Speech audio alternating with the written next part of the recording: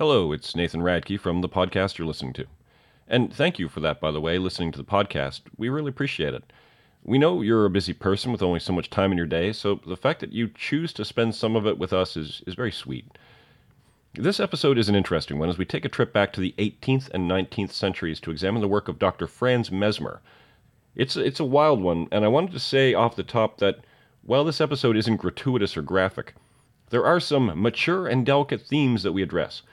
So if you normally sit around the kitchen table with Grandma and the kids to listen to the Uncover-Up, we recommend maybe skipping this one, or you're going to get some awkward questions. Having said that, let's hit the theme song. This is only a test. This is only a test. This is only a test. Voluntary cooperation. Hello and welcome to another episode of The Uncover-Up. I am one of your co-hosts, Lee Kunle, and with me, as always, is Professor Nathan Radke. Hey, Nathan. And with me, as you can probably tell from my voice, are millions and millions of coronaviruses. Yeah, so Nathan and I aren't recording together in the bunker today, but we do get to hear a very sultry version of Nathan. Yeah, I sort of hope that my voice sounds like this in the future. This is pretty cool. I like it. I like it a lot. What are we talking about today? This is one of the rare occasions where I didn't have to do any work. I got to show up, and you're going to tell me about some object that might produce orgasms in some people. Yes. Okay, let's take it back. That is the only thing I remember from when you described what you wanted to talk about. There is something to do with orgasms. Or as the French say, le petit mort. Okay, so we have looked at lots of examples of occult claims in the last few months. Occult claims, of course, the idea that you can manipulate the physical world through interacting with a kind of undefined spiritual realm or substance. And we said that the occult emerges in Europe and America in the 18th and 19th century, in part as a third way of understanding the world, not through conventional doctrinal faith, like conventional religion, and not through scientific rationality, but the sort of third way. And we have this whole episode on it, and you can check it out. However, as usual, things are rarely so clear-cut. So we find a lot of times in which the occult kind of mixes in with either religious doctrine or with science. For example, when we did Rasputin, that was, I thought, an example of how orthodox religious beliefs can kind of go hand in hand with more occult practices and attitudes. Right. And if you look at the 1930s, Soviet scientists were fascinated by the possibility of ESP and telekinesis. Right. Both firmly in the realm of the occult. But since the official ideology of the USSR was completely materialist, they had to come up with materialist explanations for the phenomenon. Because they weren't allowed to acknowledge the existence of kind of spiritual realm because of communism. Right. So our story today is one of those occasions when science and the occult mix it up a little bit. In addition, this story that we're talking about gives us an opportunity to take another look at mass panic, the power of suggestion, psychogenic disorders, the placebo effect, sketchy experiments. This story's got it all. All right. And it's also a story that shows us some of the origins of some New Age practices like crystals and energy healing, which I feel like in your previous life you would have been into. Oh, man, was I ever. I would really like to get some of that money back that I spent on all those crystals. It was a lot of money. This will, I think, go some way of helping you understand why you were purchasing those crystals and where those ideas came from. Because what we're going to be talking about is a doctor named Franz Mesmer. Oh, I've heard of this name. Yeah, well, I mean, he's one of those people who has a thing named after him, mesmerism. Right. I mean, it's a fairly common word to say you were mesmerized by something. Yeah. And wasn't he famous for a stare that was particularly gripping? Well, like, I mean, he had a way of looking. Yeah, No? we'll definitely get into that when we start looking at some of the parties he was throwing in Paris. All right, so let's set the stage. In the late 18th and early 19th centuries, there's a German physician named Franz Anton Mesmer. And he shows up in Europe in the middle of the Enlightenment. So bumper sticker this for us. Like, what's the Enlightenment about? What does it mean to show up in the Enlightenment? So we have a kind of a new philosophy slash ideology that goes along with all this social change that we've talked about, a lot of times, scientific revolution and the decline of doctrinal faith. And the Enlightenment is, it shows up in a whole bunch of different social and cultural realms in Europe in the 1800s. It's a kind of rationalism in a philosophical sense, in the sense that it's not like a divine spirituality or a theology based on that. Is that the direction you wanted to go in, Nathan, or did you want to think about it in other realms as well? No, I can give you the Kantian version of what is enlightenment. Nobody wants Kant. I thought so. Okay. No, that's basically the idea, right? It was sort of this time when we were thinking that we were shedding old superstitions. We were learning about the world. We were making the world our own using the scientific practices. So it's like we can remake this world in our image. We're no longer operating at the whims of what happens to us. We're sort of more active participants in what we choose this world to be like. Yeah. So as an Enlightenment thinker, Mesmer has, the sort of typical Enlightenment disdain for superstition and ignorance that comes from the past. And he has this desire to move forward into a bold new future. And he thought, which is again very common in this time period, that the path to the future was through careful observation. I got a quote. The activity of the human mind, together with its ambition for knowledge, which is never satisfied, in seeking to perfect knowledge previously acquired, abandons observation, replacing it by vague and often frivolous speculation. It forms and accumulates systems which have only the merit of their mysterious abstraction. It departs imperceptibly from truth, to such an extent as to lose sight thereof, setting up ignorance and superstition in its stead. Should we put that into, English? Okay, what is the English version of Mesmer's tract there? Okay, so what he's saying is that we have the tendency, with our human brains, which are impressive, but we have the tendency to abandon careful observation. We get kind of clumsy, we get sloppy, and we replace our careful scientific observation with guesses and wild theories and things like that. And the more we do that, the further we get from truth. And then basically we're replacing truth with superstitious nonsense. Yeah, I would tend to agree with that. I think that enterprises such as science or a kind of rational philosophy, these are projects that aren't natural or intuitive to us. They're things that you have to really work on. Professionals in the business can get it wrong a lot of the times. The way you would think about the world in a kind of unobstructed, natural, intuitive way is more of this kind of mythic, superstitious thinking, which shortcuts a lot of the process of trying to get a handle on what truth is. And to get that, you need rules, and it's laborious and it's difficult, and you got to pay attention, be careful. Yeah. I think that's on the whole right. I mean, David Hume, the Scottish philosopher who was much better than Kant, argued that we weren't really even rational thinkers. We were emotional thinkers for the most part. We were led around by our emotions, and if anything, our rationality just sort of tried to justify what our emotions were feeling. Yep, yeah.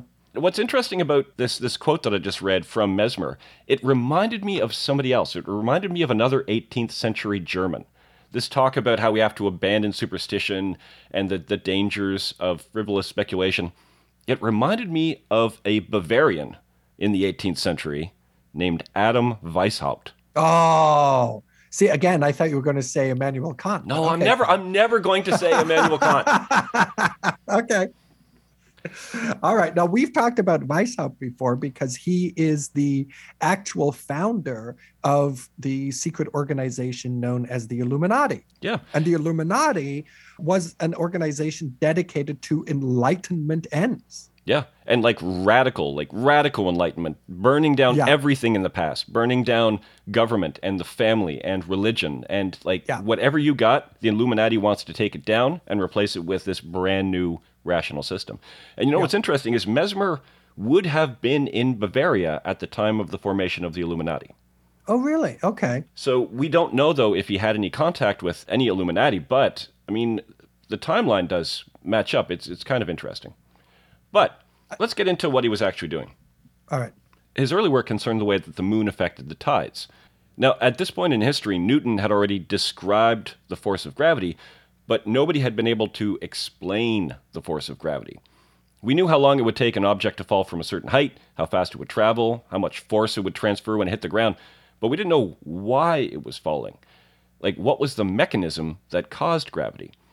Now, eventually, of course, with Einstein's theory of relativity, we would move to the idea that gravity was caused by a massive object warping space-time around it. And that's a really weird idea. Einstein's relativity, when you learn about it, it sounds so strange and it sounds so bizarre. But it's also an idea that makes specific predictions about what we should see if we test it to see if it's accurate. And that bizarre theory of relativity has been tested repeatedly, and the predictions made by relativity have been borne out. So, despite being a bizarre idea, this twisted time-space that we live in, it also seems at this point to be an accurate way of describing the universe. So, the lesson there is just because an idea is bizarre doesn't mean it isn't also true, which is something that we should bear in mind when we start to get into more of Mesmer's work. Okay. So he looks into the influence the moon has over tides, and he comes to the conclusion that the moon and other heavenly bodies probably had an influence over human health and illness. So now what does this start to sound like? This idea that, oh, the heavenly bodies have an effect on human lives. It sounds like astrology. Yeah, exactly. Now, this is a very different system from that. It sounds a lot like he's getting into astrology, but this is a very different system, because he isn't arguing that the moon and planets affect your fate, but instead exerted a physical force on bodies, causing them to be healthy or sick. Like, this guy, he really considers himself to be a scientist rather than an occultist. Right. And I think that's a fair point, and we have to make space for the fact that science looked different at a time when you didn't know as much. And so you could apply a scientific method to things that later turn out to be not scientific type questions, but you're still doing science when you don't know yet that this is a realm that might not be amenable to science. So, yeah, exactly. Like, we don't know until we investigate what is considered, scientifically relevant and what isn't. We don't know until we start looking at stuff. And he doesn't have the benefit of Einstein's work, so he's at a bit of a loss to explain, like, what exactly is the mechanism that allowed something as far away as the moon to exert an influence immediately on things here on Earth. Well, and when Newton came up with that theory, it was actually considered deeply anti-scientific or unscientific, precisely because it was force at a distance. Yeah. And this was exactly what we're trying to get away from. We're trying to get away from all this magic hocus pocus stuff that makes stuff happen over there. No, you have to show how is it that things affect other things. What is the mechanism of operation? And since Newton's theory was essentially descriptive, and descriptive of essentially what appears in some way as a rather nebulous magical force, people were not happy with it. But the thing that Newton's theory did do was it was excellent at predicting things. Yes. Like, you could use Newton's theory to calculate math all day and you'd be pretty much totally right. Yeah. So it's frustrating because they didn't know why, but they knew what it did. They just didn't know why it did it. So Mesmer, he's trying to figure out, okay, what other models do I have for other examples of action at a distance? And what he comes up with is magnetism. Because, of course, people had been long aware of the existence of magnetic poles between certain metals. Aristotle talked about it. There's references to magnetism in Indian and Chinese works from almost like 2,000 years ago. In 1600, an English philosopher named Gilbert argued that the reason lodestones pointed north was that the Earth itself was somehow magnetic. It's pretty good. Some pretty good thinking. Oh. And he was correct. It was kind of like gravity, though, magnetism. In Mesmer's time, people knew that it existed and what it did, but they didn't know why or how it did it. But it does give him like a sort of a model that he can use to try to figure out what he's observing. So he comes up with a hypothesis called animal magnetism. Oh, I've heard this. It was essentially like sexual attraction. Oh, okay. No, Animal magnetism as sexual attraction. it's kind of like your sexual power that you command. Yes. Now, that there is an aspect to that with animal magnetism, but as we'll see, it's a much broader idea in that it permeates all things, according to Mesmer. It's a kind of spiritual fluid that runs through everything, living things and inanimate things. Okay. And his argument is that sometimes that spiritual fluid can get blocked in areas of the body. When that happens, the result is illness. and therefore that illness can be cured by removing the blockages of that fluid as it goes through your body. Right. Okay. So in the 1770s, Mesmer is working with an astronomy professor from Vienna who has, I think, the best name we've ever come across, Father Hell. Oh! I mean, that's amazing. And Hell provides Mesmer with some magnetic rods to use in his experiments. And Mesmer has a patient, a 29-year-old woman named Austerline, who is having serious health issues, toothache, earache, delirium, rage, vomiting, swooning. And what Mesmer did was he had Austerline drink iron suspended in a tonic solution, and then he moved the magnetic rods over her body, the idea being that this would then sort of rearrange that animal magnetism and it would clear up the problems that she was having. And Mesmer claims that the treatment was a success. Now, when Mesmer told Father Hell about the success, Hell goes to the press and takes credit for it.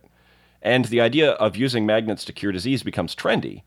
But the other doctors who used them found that they didn't really have much of an effect on illness. So Mesmer, possibly in order to distance himself from Father Hell and that bad publicity that was starting to circulate about the inefficiency of using magnets, Mesmer claims that it wasn't the magnets at all that had the healing power, but Mesmer's own body, and that the movements of his hands over and around the patient were what was actually causing the healing. Okay. So when we talk about mesmerism, it's originally this idea of the manipulation of animal magnetism of a subject through the physical actions and movements of the mesmerizer. Okay. Now, the goal of mesmerism, like how do you know you've succeeded of mesmerizing somebody? You would produce in the patient something called, at the time, a paroxysm or a crisis. Okay. Basically, it would be an involuntary response from the person that could include gasping, minor convulsions, laughter, tears. Like you'd sort of get thrown into these throes where your body would have this really strong climactic reaction. Now, I find it somewhat worrying that the sign that your treatment is working is some kind of distress in the patient. I mean, I feel like there'd be a lot of things that would pass muster with this kind of standard for is the treatment working? I mean, you bash somebody over the head with a stick and you're going to get a kind of paroxysm, Paroxysm or a crisis. Right? You would definitely initiate a crisis. But this is something that even the very early ancient Greek doctors noticed, is that after people had like an epileptic fit, they would often feel better. I know this. I've had like mini strokes and things like that. And often afterwards, there is this weird sense of euphoria and well-being once you've survived it. So it's sort of like, thinking of the ancient Greeks, sort of like a catharsis. Yeah. I mean, think about before you throw up, how do you feel? Horrible. How about after you throw up? Better. Yeah. And so it's sort of that kind of, as you say, cathartic thing. The other thing that's going on here is that these paroxysms or crises, as he was describing, with the gasping and the convulsions and the sort of the emotional response and this sort of tremendous feeling of built-up tension, building up to a climax and then releasing. Yes. Is this going to stay PG, this podcast? We are, because I'm only going to refer to it by the French name. I suspect that what was actually happening here was what the French referred to as le petit mort, the little death. Which is an orgasm. Yes, it is. It is an orgasm. Just to make that clear, because I was not aware that the French called it the little death. Oh, you got to spend more time in France. I think I will now. I mean, that's really cool. At this point, Mesmer's doing really well. People are really getting into these treatments. Yeah, I mean, if it's how you're describing it, I can imagine. And not only that, think about what the options were as far as what medicine was like in the late 18th century. Yeah. You can have an orgasm or you can have leeches. Yeah, or bloodletting. Like it's given the two options, you're going to go for the mesmerism because the bloodletting wouldn't work either, but it would be probably harmful for you. So Mesmer becomes quite popular. And around this time, Mesmer is hired on as an analyst and consultant doing an investigation of a famed Austrian exorcist named Johann Joseph Gassner. And he was claiming that he could cure illness and sicknesses by casting out demons. Mm-hmm. So this is fascinating to me because it's like a clash of paradigms. Yeah. What is it that's causing illness? On the one hand, you have Gassner saying, well, it's demons. And then you have Mesmer saying, no, it's blockages in animal magnetism. Mm-hmm.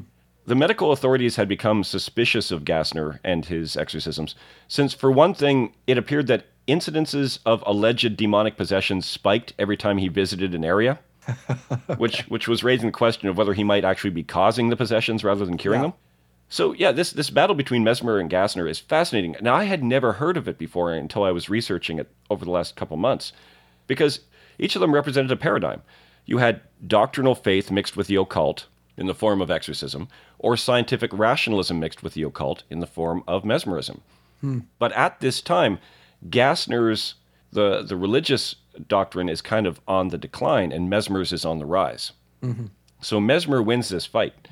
In front of a university academy in Bavaria, Mesmer performed a kind of secular exorcism using his new method of mesmerism. Okay. So what they did was they took somebody who thought they were possessed.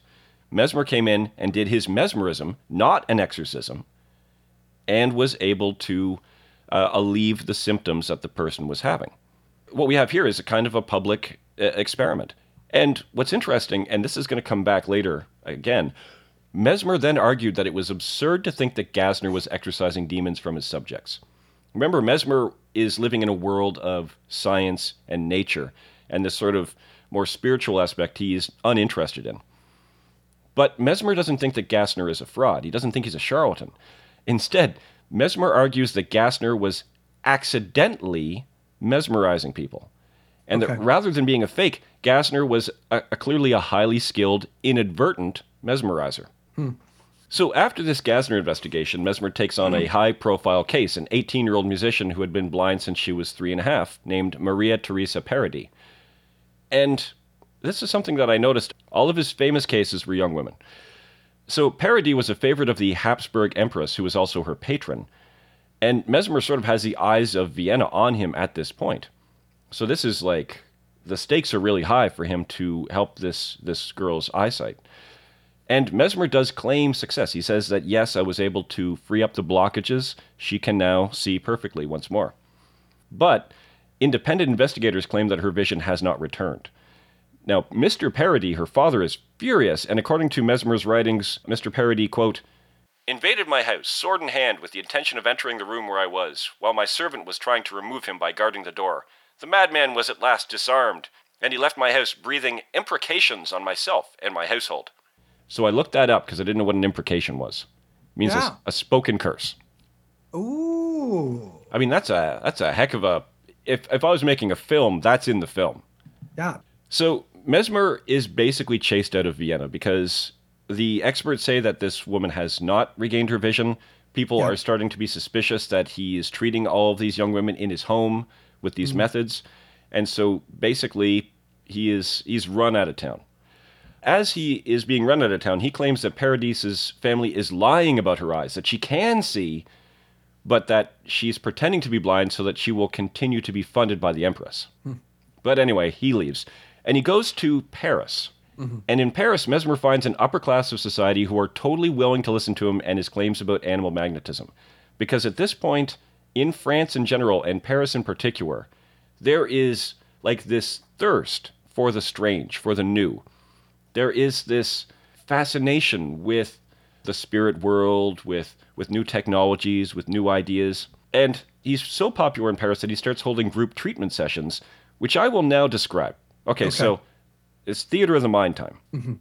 Imagine a bunch of fancy French people, and they're seated around a large metal water tank filled with liquid that had been, quote, magnetized by Mesmer. Because Mesmer argued that you could magnetize anything. You could magnetize a jar, you could magnetize a chair, you could magnetize... it'd be like charging them. Well, maybe I should explain at this point. That doesn't mean that the water would attract metal. Like when we think of magnetize, that's how we think of it. But the water wouldn't attract metal or interfere with compasses. In fact, you could hold a compass up to that magnetized water and it would make no difference. Nothing about Mesmer's magnetism really has anything to do with magnetism as we understand it. When I say that Mesmer has magnetized something or someone, what I mean is that he's claiming to have charged that item or that person by using the animal magnetism that pervades all of existence. I see. Okay. So they're charged up with this substance. So you've got a tank full of that substance. Poking out of that large water tank would be iron rods, and there would be one rod per patient. Now, each patient would grab hold of their rod with one hand and touch the tip of it to whatever part of their body was causing them trouble. Mm-hmm. So if you had, galloping Headaches. consumption, if you had headaches, you'd put it on your head. If you had galloping consumption, you'd put it on your lungs or the outside of your lungs. Sore ankle, put it on your ankle. There's a rope that comes out of the tank, and it goes sort of loops around all of the patients. And the patients with their free hand are holding hands with the other patients, forming a kind of closed circuit. And as this is going on, Mesmer would be walking around the room, staring deep into each patient's eyes, like making hardcore eye contact. Yeah. Okay. And placing his hands around and on the patients, mostly their lower abdomen and thighs. And occasionally for the female patients, the area Mesmer called the ovaria. Uh-huh. Uh-huh. And in the background, the room would be filled with the eerie noise of the glass harmonica. Ah, it has arrived. And so at this moment, I need to do an aside about the glass harmonica because I became obsessed with it during my lockdown. The glass harmonica is a musical instrument that was invented by Benjamin Franklin, who's going to show up again in this episode, actually, for an unrelated reason. And do you remember that time we were talking about weird German World War II weapons, and I tried to describe that strange helicopter? Yes. Okay, so now I'm going to try and describe the glass harmonica. So, okay, imagine you go into a chicken shawarma restaurant. Okay. Behind the counter, there's a massive skewer standing up, slowly rotating, and covered in chicken. Mm-hmm. I want you to replace the chicken in your imagination with a stack of glass bowls, with the skewer running through the bottom of each bowl, and each bowl slightly smaller in diameter than the one underneath it, and they're all kind of nestled into each other. I feel like I had a toy for my kids that operated roughly like this. Yeah, that same sort of idea where you have a stand, and then you put things on the stand, and you hoops on put the them stand. put them in the right order, and it kind of forms this pyramidal shape. Yeah, exactly. With the small being on. Precisely like that. So now imagine you took that upright skewer covered in bowls and you placed it on its side. Okay. And then you hooked the skewer up to a foot pedal so that you could spin the skewer like a rotisserie, which would also spin the bowls. Okay. Then you wet your hands and you place your wet fingers on the rims of the spinning bowls to cause a vibration in the glass, which then creates sound that sounds like this.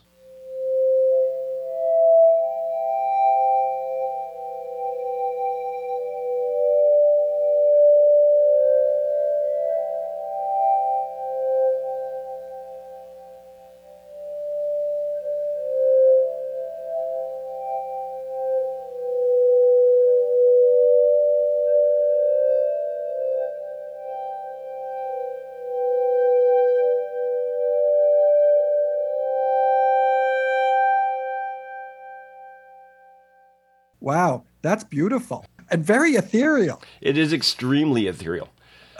So the larger the bowl, the deeper the sound, and each bowl is specifically sized so that it produces a note on the scale. So you could play chords. If you played the A bowl and the C bowl, then you would get part of an A minor. Okay. So it's this weird sound. It becomes very popular in the late 18th century. Like Mozart composed music to be played with the glass harmonica. Really? Yeah, no, it was a big deal. However, also in the 18th century, there was something of a panic in Vienna over whether the music created by the glass harmonica was also dangerous. Uh-huh. There was some discussion about whether the sounds emitted might cause dizziness, hallucinations, madness, maybe even worse, maybe death. In 1799, the Austrian doctor Anthony Willich, How do you spell it? Willich. It could go either way. Probably village. Willich. Anthony Willich said that with a V at the front. Oh, yeah, for sure. Not Willich. Anthony Willich said there you go. Just be angry. Said that the instrument caused, quote, a great degree of nervous weakness. In 1808, a famous glass harmonicist named, oh, here we go. So Marianne, last name, write this down. I'm going to need your help here. Kirchgessner. Kirchgessner. Ah, okay. So, in 1808, a famous glass harmonicist named Marianne Kirchgessner died at the age of 39, and some blamed her instrument for her death, although as far as I can tell, she died of fever and lung inflammation caused by the fact that she was living in the 19th century. Was that a diagnosis you could get in the 19th century? It's Yeah. like, you are alive. You're alive in the 19th century, and that will Therefore kill you. you're sick. Yeah, Yes. therefore you have terrible lung conditions. It's fascinating to me that this is something that we've seen before. Like, what is this an example of? People get all worked up and say that, oh, there's this thing, it's a threat, we have to do something about it. Like, what is this an example of? A moral panic. No? Yeah, exactly. What are some of the other great moral panics that we've come across in the last little while? Well, we've talked about a bunch of them. We've talked about, to some extent, the satanic panic. We talked about the mods and rockers panic of the 60s, which was the sort of test case that got the whole thing going. We have touched on, although haven't given an episode to, the witch scare, the Salem witch trials, and then the sort of witch scares that preceded and followed that. There was the Seattle windshield epidemic. We're going to do an episode on heavy metal. Oh, yeah. And that was a huge one. And so that's what was fascinating to me, that when I was a kid in the 1980s, there was this moral panic about heavy metal music and the terrible influence that heavy metal music had on the youth. And That's in right. like the late 18th century, early 19th century, instead of heavy metal music, it was the glass harmonica. it was the glass harmonica. Well, one of the theorists he's a contemporary person, Peter Sandman, who's come up before in our previous podcasts.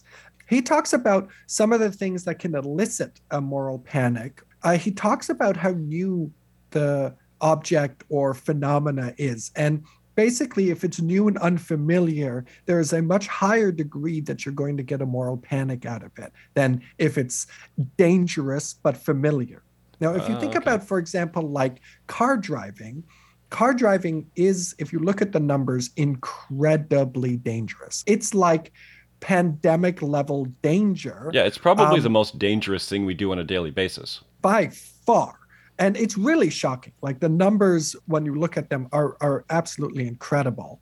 In terms of things that could kill you that aren't old age or, some kind of genetic disease, car driving or other people car driving is right up there. But it's not, because it's so familiar to us, it's not the kind of thing that, even though it actually is very dangerous, it's not the kind of thing that makes us afraid or upset. Now, something that is much less dangerous but completely new, like heavy metal, could, because of its novelty, it's not going to kill you, but because of its novelty, seems so threatening, in part because of its newness. And so I can see how there's an element of that also in this glass harmonica. It's like, well, we don't know this thing. And I mean, and the sound is so eerie and so strange. Okay. And so I think you're totally right. And that's why now, because of social media, we live in an age of constant novelty. And so I think we're living in kind of an age of constant moral panics. I mean, think about the Tide Pod scare, the planking scare. Yeah. Like, it's amazing.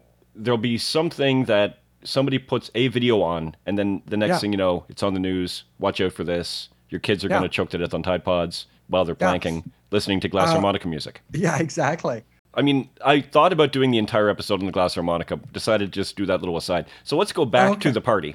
Okay. So we got a room full of fancy French people sitting around a giant water tank, touching iron rods to their body parts, while Mesmer makes intense eye contact and places his hands on their lower abdomen. And in the background, glass harmonica music. And apparently it was quite the scene. People, sounds like it. I mean, people would fall into a trance at first. First they get tranced out. Then they'd be thrown into crises. And they would fall over and they would gasp and they'd let out little screams. They convulse. They'd have fits of laughter and crying. And hundreds of people were flocking to his clinics to be treated in the late 1770s. He even set up a clinic for the poor as well, so that they could be treated, but so that the rich Parisians wouldn't have to have crises with them. Right. And it got popular enough that they started to kind of irritate the medical community. Now, Mesmer had teamed up with a physician to the French royal family named Charles Deslon, who also, in my research, I think may have also been associated with Weishaupt's Illuminati, but I'm not sure. So the King of France, Louis XVI, assembles a commission of scientists to look into the claims made by Mesmer and the other mesmerists. And this commission included Benjamin Franklin, inventor of the glass harmonica, American ambassador and scientist, famous chemist Antoine Lavoisier, the astronomer and politician Jean-Sylvain Bailly, and a Dr. Joseph Ignace Guillotine. Oh, yeah. And the answer to your question is yes, that guillotine. Except he didn't actually invent it. No, but it was his. I mean, that's okay. So now we have to have an aside on guillotine. So Dr. Guillotine was a fascinating character. He was anti-death penalty. Yeah. He didn't invent the guillotine. He did propose a decapitation device. Yeah, to make it more humane. And then somebody else built it. Somebody else built it. And then isn't it some irony, though, that the guy who opposes the death penalty has one of the most famous death machines named after him? Yeah. Well, I mean, his idea was, okay, if we have to kill people, we shouldn't kill people, but if we have to, this would be humane. And also, there'd be less like thrashing around. It would be less of a spectacle. And so, right. I don't know what this says about the Parisians at the time. He thought that if it was less of a spectacle, if it was less gory, fewer people would go to watch. Right. The past is weird. Yeah. Think about when in history this is happening and where it's happening. We're talking about France in like the late 18th century. Mm-hmm. Like this is the eve of the French Revolution. Yep. And this is what the royal family is. Machine to a lot of use. Yeah, the guillotine's going to get a ton of use. In fact, the guillotine is going to cut the head off of famous chemist Antoine Lavoisier and astronomer and politician Jean-Sylvain Bailly. Wow. Okay. It's not going to cut off the head of Dr. Guillotine. Right. Okay. There was a Dr. Guillotine who was guillotined, but it was a different Dr. Guillotine. Ah, okay. I don't know what the chances of that were, but there you have it. So that to me, in a way, is also fascinating, that on the eve of the French Revolution, this is what the upper class was kind of interested in. Yeah. They were having these ridiculous parties and listening to glass harmonica, and meanwhile, there was like revolution right there. It would have been in the air at that point. Oh, yeah. Because, of course, King Louis XVI also was going to have his head cut off. And it was, as I recall, it took a bunch of chops. Oh, I didn't know that. Okay. A great big neck. Right, okay. And by then, the guillotine blade was not that sharp. It was pretty dull. Yeah, they were using it a lot. But that's still a few years off. At this point, the royal family is still in charge, and they've got this commission looking into Mesmer's practices. Now, Benjamin Franklin is the person who's the most associated with this commission, but he wasn't actually that involved with it. He was a pretty old man at the time and not in very good health. The commission didn't actually examine the work of Mesmer, but of his colleague Charles Deslandes, who was using Mesmer's techniques. And this report is fascinating, and it's also considered an early example of scientific reasoning and testing. Because there was some suspicion amongst the scientists that the very real effects, les petits morts, generated by these parties wasn't due to animal magnetism, but perhaps by the power of the imagination, by the psychological impact of the environment and the social situation. This is something we've talked about constantly. We are social beings, and ideas and feelings are contagious. So here's some of the methods they used, and I think you'll find them pretty fascinating. They blindfolded a subject who believed in mesmerism, and she was told that she was being given a glass of magnetized water, but it was just an ordinary glass of water. After she drank it, what do you think happened to her? She had a paroxysm. Yes, exactly. She was flopping around. She was manifesting all the symptoms of being mesmerized. In order to calm her down, they gave her a glass of what they said was normal water, but this glass of water actually had been magnetized by Deslandes. Okay, so the first glass had not been. Yep, and it made her freak out. And she freaks out. And then the second glass had been, and it has the opposite reaction of what it's supposed to have. Exactly. She thinks that the second glass, which is magnetized, is not magnetized, and upon drinking this magnetized water, she calms down and ceases to be mesmerized. So the defining factor as to whether she had a response from the water had nothing to do with whether it had actually been magnetized, and everything to do with whether she thought it had been magnetized. Okay. That's a pretty good experiment. Yeah, I mean, if they do it at least another 1,000 times, with also ones where they tell people it's been magnetized and it has been magnetized, and then they tell people it has been magnetized. You do all the controls. And also, ideally, you would want the experimenters to not know if the water had been magnetized. Exactly. Yes. Until after the experiment was over. Exactly. But for the 18th century, this is pretty good, I think. No, it's true. Yeah. I mean, it's just applying some rules to, because this is when you were talking about Mesmer. I'm like, okay, look, can we measure it? You know, like animal magnetism. Is there a measuring rod of some sort, like an animal magnetism thermometer that you can stick into various objects to see how much animal magnetism it has. Yeah. You want you want to have measurements. And so here's a group that is actually trying to do that. Yeah. In another experiment, a mesmerist was hidden behind a screen, performing the elaborate hand gestures that were thought to cause mesmerism in an unknowing subject. So they brought in a subject who believes in mesmerism. They sit her down. They just have a little chat with her. And as that chat is going on, this mesmerist is like frantically trying to mesmerize her from behind a screen. Okay. And the subject had no response to the mesmerizing. Didn't even realize she was a target of a mesmerist. When the magnetizer stepped out from behind the screen and performed the same actions, the subject collapses into a crisis. I see. Again, defining factor in the crisis was whether the subject expected to have a crisis and nothing to do with any actual independent influence of the mesmerist. So they did a bunch of more experiments, all basically in the same vein, but they did do quite a few. And the commission comes to the conclusion that the entire phenomenon was brought about by the power of imagination. Or how would we describe that now? The placebo effect. Yeah, exactly. In fact, this is considered one of the first placebo trials in Western history. Okay. The patients weren't faking their responses to the mesmerism. The responses were genuine, but the cause was their own psychology rather than the mesmerist manipulation of animal magnetism.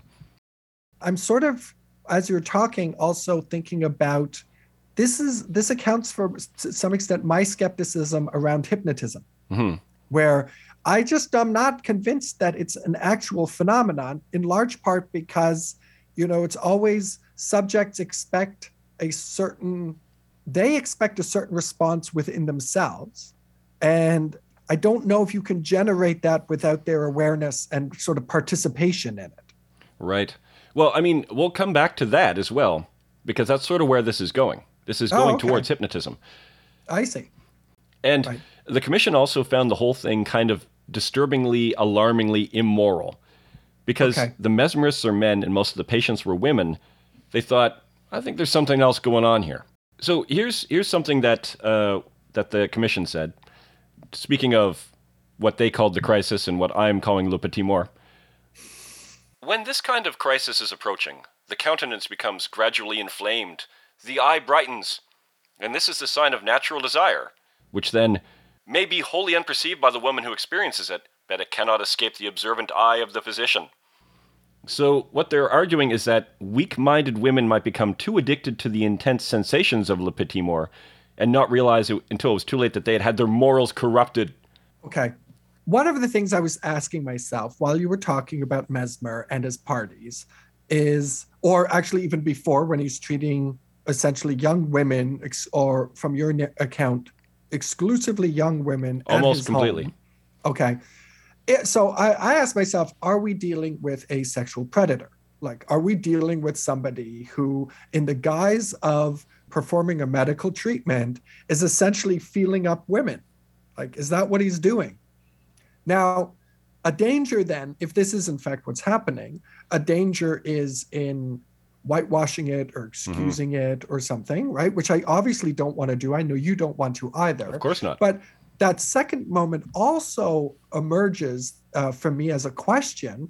If in a highly repressive society, somebody is gonna get you off, maybe that's fun too. Like, I want to allow for those two moments to be part of this. And maybe even mixed up in specific instances. I don't know. Like, I'm not there, so I don't know what's really going on. But it does make me a little suspicious. This is where I landed on that question, that very important question. I am uncomfortable with the examples of him treating like very, very young women in his home. It's not that we can be sure that something sketchy was up, but it's more like this situation made it far too easy for something sketchy to potentially be up.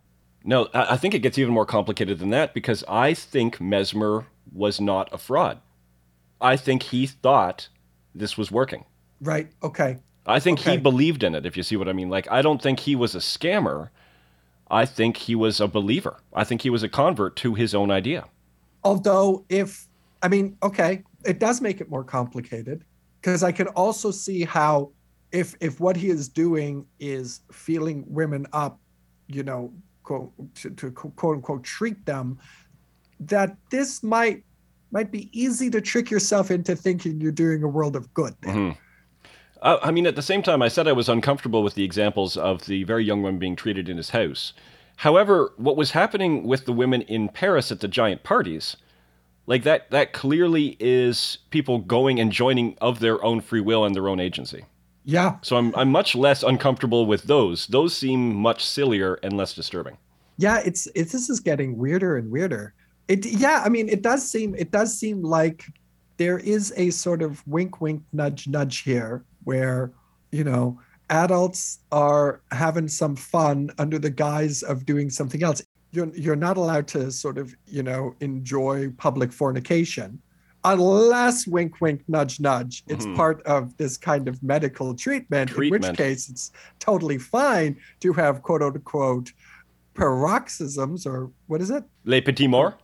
Yeah, to have a crisis. To have a crisis. That's okay. Yeah, it's very difficult for us to look back from the future and to try to figure out what were the power relationships of these situations. Yeah, exactly. So after this very public declaiming of his work by this royal commission, Mesmer leaves Paris in 1784, which you have to say is probably for the best, knowing what we know from our position in the future. Yep. Yeah, he gets out just in the nick of time. Yeah, that's, again, and I keep stressing this, I couldn't help but just be consumed with this idea that all of this is happening right before the French Revolution. Yeah. It just adds this really weird spin on it. And so many of the people involved are going to be killed. Yeah. So he ends up in Vienna again, whereupon he's arrested briefly and imprisoned for a couple months under suspicion of being a revolutionary, because, of course, that was when all Europe was sort of worried that everywhere was going to have a French Revolution. And then eventually, after traveling around Europe for a few more years, he ends his days in Germany, not far from where he grew up. Interesting side note, I don't know what to do with this. He apparently spent every day with a magnetized canary who would wake him up each morning by sitting on his head and singing, and would then follow him to the kitchen table where it would put sugar into his tea for him. Cute. Yeah, I don't know what to say. It's quite adorable. Super adorable. He never gave up on mesmerism or animal magnetism, and he continued to offer training in the techniques. And this is where I'll leave it with Mesmer. Towards the end of his life, he was asked by one of his disciples why Mesmer insisted that bathing in river water was healthier than well water. And Mesmer replied, "Dear doctor, the reason why all water exposed to the rays of the sun is superior to all other water is because it is magnetized. Since 20 years ago, I magnetized the sun." Okay. So at that point, you've gone like full-blown bananas. Yep. Like when your belief system is confronted, you can have a few different responses. One, you can abandon your belief system, have a different kind of crisis. The other, I suppose, is you double down. And it seems like he doubled down hard and magnetized the sun. For the good of all of humanity. Yeah. Surely. That's right? Yeah, thanks, Mesmer. So that's basically the end of Mesmer, but not the end of mesmerism. No. For one thing, even if he had been wrong about the mechanisms behind what he thought was animal magnetism, it can't be denied that his methods did bring about some pretty weird reactions in people. And so in the following decades, people like Abbé Faria, a French monk, or James Braid, a Scottish surgeon, took Mesmer's procedures and techniques and discarded with the animal magnetism aspect. And instead, they looked at the phenomenon of mesmerism from a psychological perspective and became pioneers in the field of clinical hypnosis. Okay. And this is what's fascinating to me, although everything's fascinating to me right now because I'm locked down in the bunker. But I found this, maybe we'll see. I'll ask you, you're on the outside still. You're still out in the world. So see if you find this fascinating. All right. What Mesmer had said about the exorcist Gosner is sort of what the proto-psychologists were saying about Mesmer. Mesmer had said that Gosner wasn't exorcising demons, but unknowingly manipulating animal magnetism. And these proto-psychologists were saying that Mesmer wasn't really manipulating animal magnetism, but unknowingly hypnotizing his patients. Mm-hmm. Is that as interesting as I think it is? Well, no, I do think it is interesting, and in tracing the evolution of ideas historically, and how people are trying to make sense of phenomenon, maybe without enough data to really make the true picture emerge, or without the available tools to be able to measure things properly. Exactly. And again, like I am sympathetic to these researchers trying to get a handle on what is going on. And Mesmer does seem like a more materialist and therefore more scientific person than Gosner, was it? Yep, Gosner was the exorcist. Exactly. And then these hypnotists are like, psychology is also just at its infancy. Mm-hmm. I mean, we have Sigmund Freud in the early 20th century, Carl Jung, and their theories are to a large extent today seen as not plausible accounts of human psychology. Mm-hmm. Certainly, there's much more that has been added in terms of, like how the actual brain works. Yeah, a lot of biology. And how biochemistry. Thoughts, exactly, which was just really beyond what, the early psychologists had to work with. Yet, I do come back, and I know this wasn't actually where you started from because you just asked me if I thought it was cool. I do think it's cool, but it makes me yet more suspicious of hypnotism than I even was. Because then the question becomes, is that, so now we're at the stage where it's like, oh no, it isn't animal magnetism, it's hypnosis. And are we going to have some other new school come along and say, no, it's not hypnosis, it's this? Well, okay, this is what I'm going to say to you because I know this is one of your fights. Let's do an entire episode on hypnosis. Okay. In fact, let's one of us get hypnotized. Oh man, have I tried. I have tried and tried and tried. It is maybe that is part of my own resistance to it, is that back in my previous life or lives, I really wanted to be hypnotized. It seemed like a shortcut to solving a whole bunch of problems. Well, you could go through all the trouble of quitting smoking and feeling, or you just go lie down, somebody, puts you to sleep, you wake up, you're cured, boom, done. But you think you're a chicken. Honestly, if you've been a smoker and tried to get off it, maybe pretending to be a chicken for a while is hey, whatever it takes. Exactly.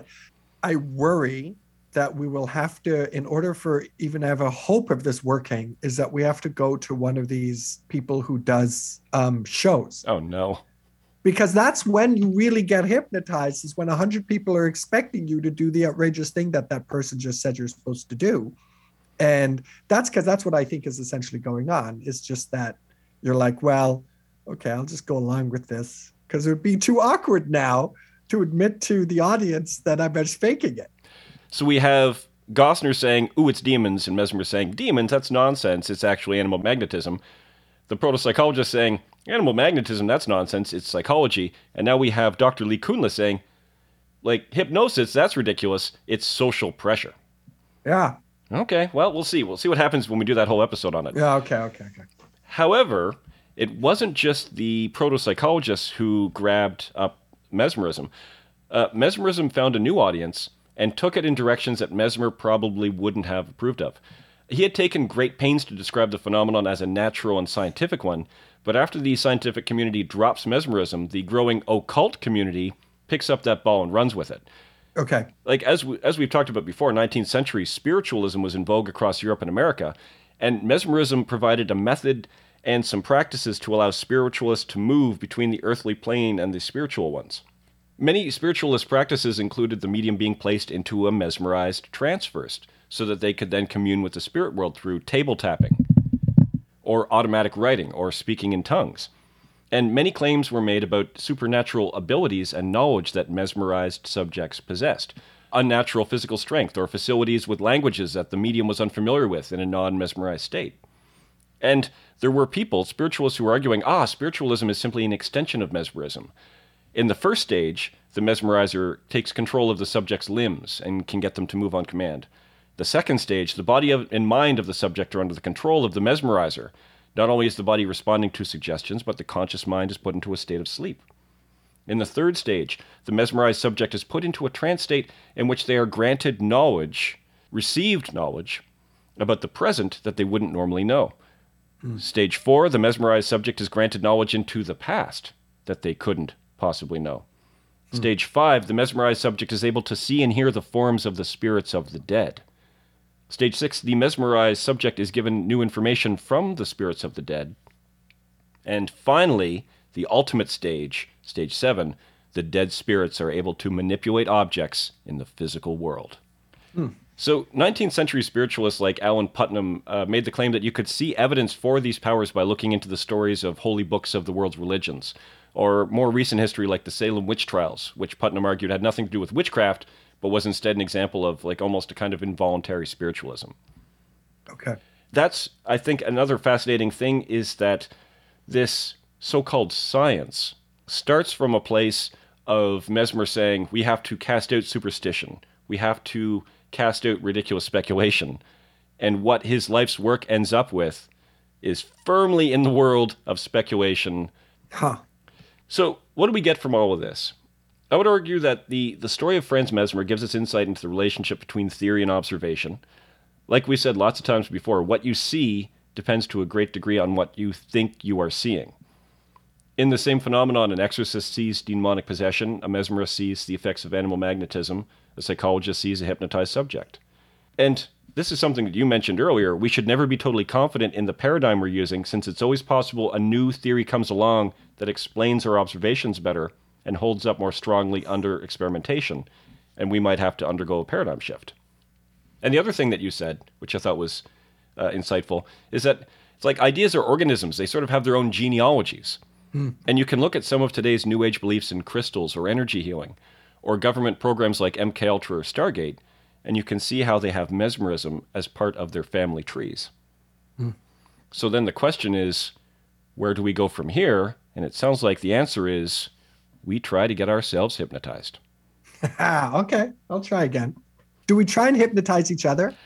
That could get weird. At that point, we clearly have been spending too much time together. I'll come over to the bunker and we'll try and hypnotize each other. Yeah. Oh, dear.